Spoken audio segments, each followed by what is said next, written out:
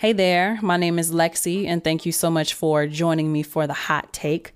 Today, the hot take is coming from Twitter. This is from a post by @JordanRamble. He asks, artists, how do you feel about this? And the picture says, streaming done ruined the music industry. How we went from $25 an album to 2 cents. Everybody cool with it. Lately, I've just been finding topics on Twitter that just really resonate with my soul. And I agree profusely with this take. Now, I also have people tuned in live, and I'm going to do a separate Lex chat on this. This is a suggestion from David's World 1898. Thank you so much. It says he wants the topic to be, are we going back to physical media? And as soon as he said that, I came across this bookmark in my Twitter. Streaming done ruined the music industry. How we went from $25 an album to 2 cents. Everybody is cool with it. And I agree with this. I think streaming ruined a lot of industries.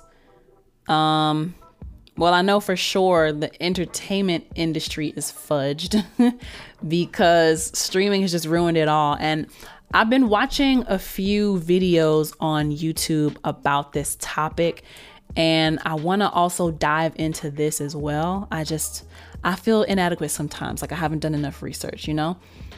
But I've been watching some videos, and I want to say it was Matt Damon. One of the videos I watched was Matt Damon on The Hot Ones. And he talked about how streaming has messed up the income for the movie industry. And I want to say that he was explaining why the strike was such a huge deal. And was it The Hot Ones? I'm not exactly sure, but pretty sure it was definitely Matt Damon. Hold on. Mr. Bourne Ultimatum himself.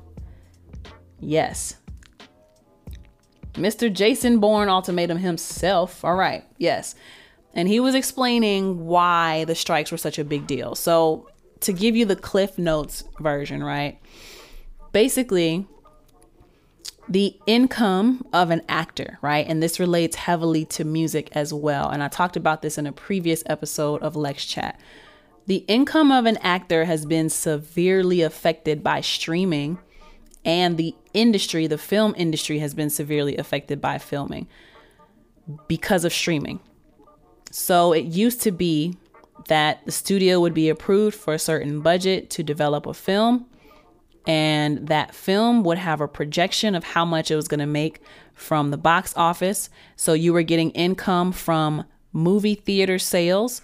And then after a certain amount of time, the movie would go on to VHS or DVD or Blu-ray. But unfortunately, and then there were opportunities for it to play or be licensed on certain networks on television as well. So I want to say that would be the 3 streams that it used to have, right? But the industry changed to where, and I don't know if COVID is the main culprit for this or not, but I want to say people like Netflix helped to change how we interact with media, and that affected the industry because it put out of business places like Blockbuster and video rental stores, right? So it moved so how long did movies used to stay in film? I remember movies used to stay in the theater for like at least 2-3 months, right? And it would be maybe another month or so before you would see that movie on VHS or DVD. So it had enough time to make most of its money in the box office in the theater. And then it had time to make money off of the sale of home videos.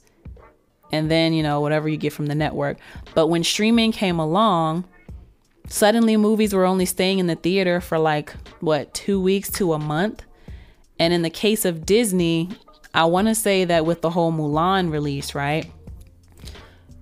It released in theaters, but then Disney tried to make it to where you pay $20 for to be able to see the film like early or something. They tried to make it exclusive, but that was dumb because people who already paid for Disney Plus, as soon as that little feature was gone, they would be able to watch it for like the $10 a month that it came out, right? So the problem became that the films were not allowed enough life in the box office before, like no one wants to pay $20 for a movie ticket when they can just pay their $10 a month to see an unlimited source of films, right? So movies were not staying in theaters long enough before they were taken to streaming, and streaming basically obliterated the home video market altogether. So that's why the actors were not making the money and the film industry was not making the money. It's like, how are you going to recoup those millions of dollars that you spent on these films? And it's not going to make the money in the box office. And you only have so much revenue from the streaming.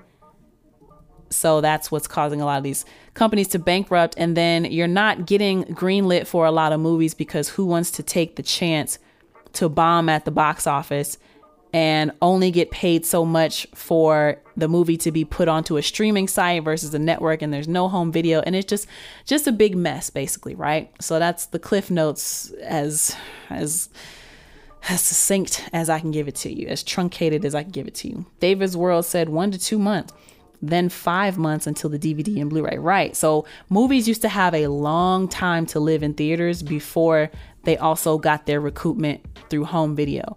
So how does this translate to the music industry as well?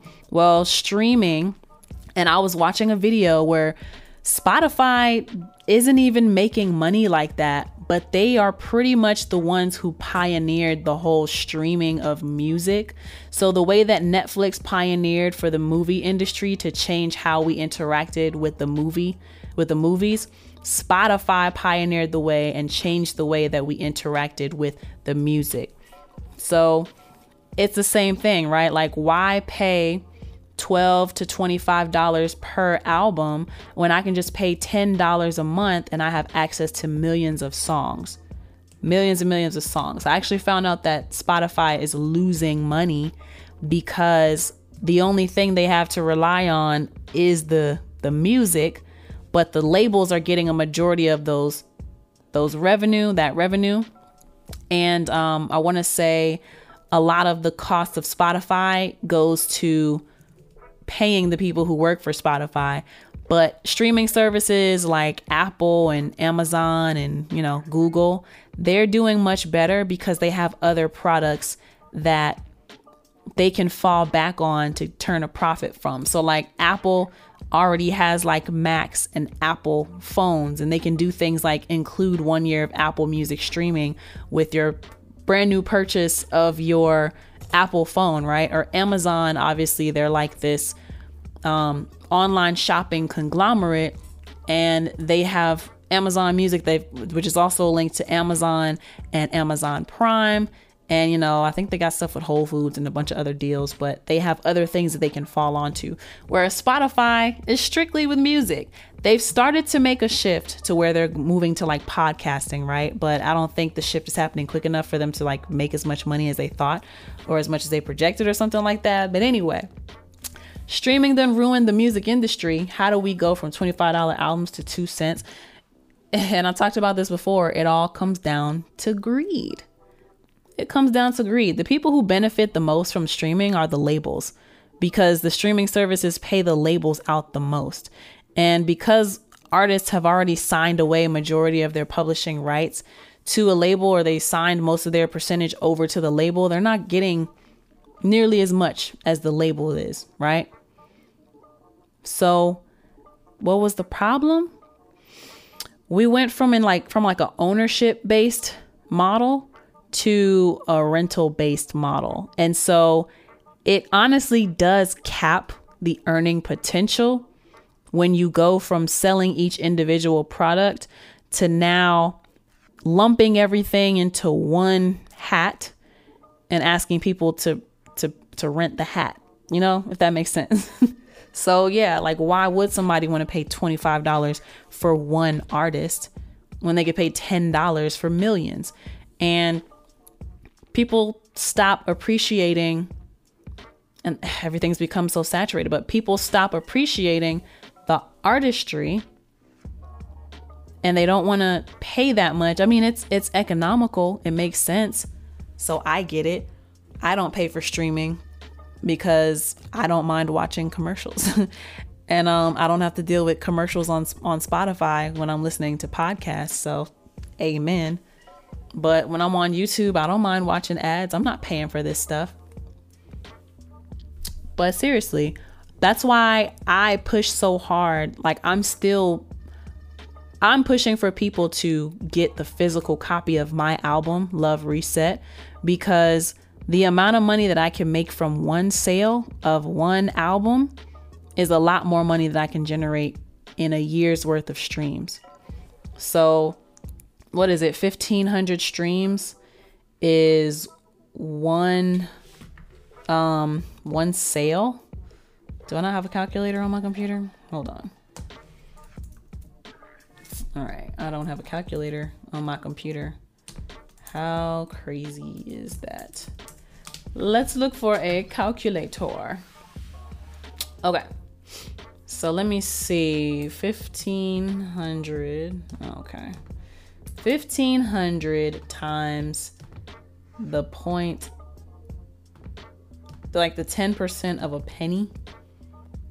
That's $1.50 for 1,500 streams. Do you know that on my album,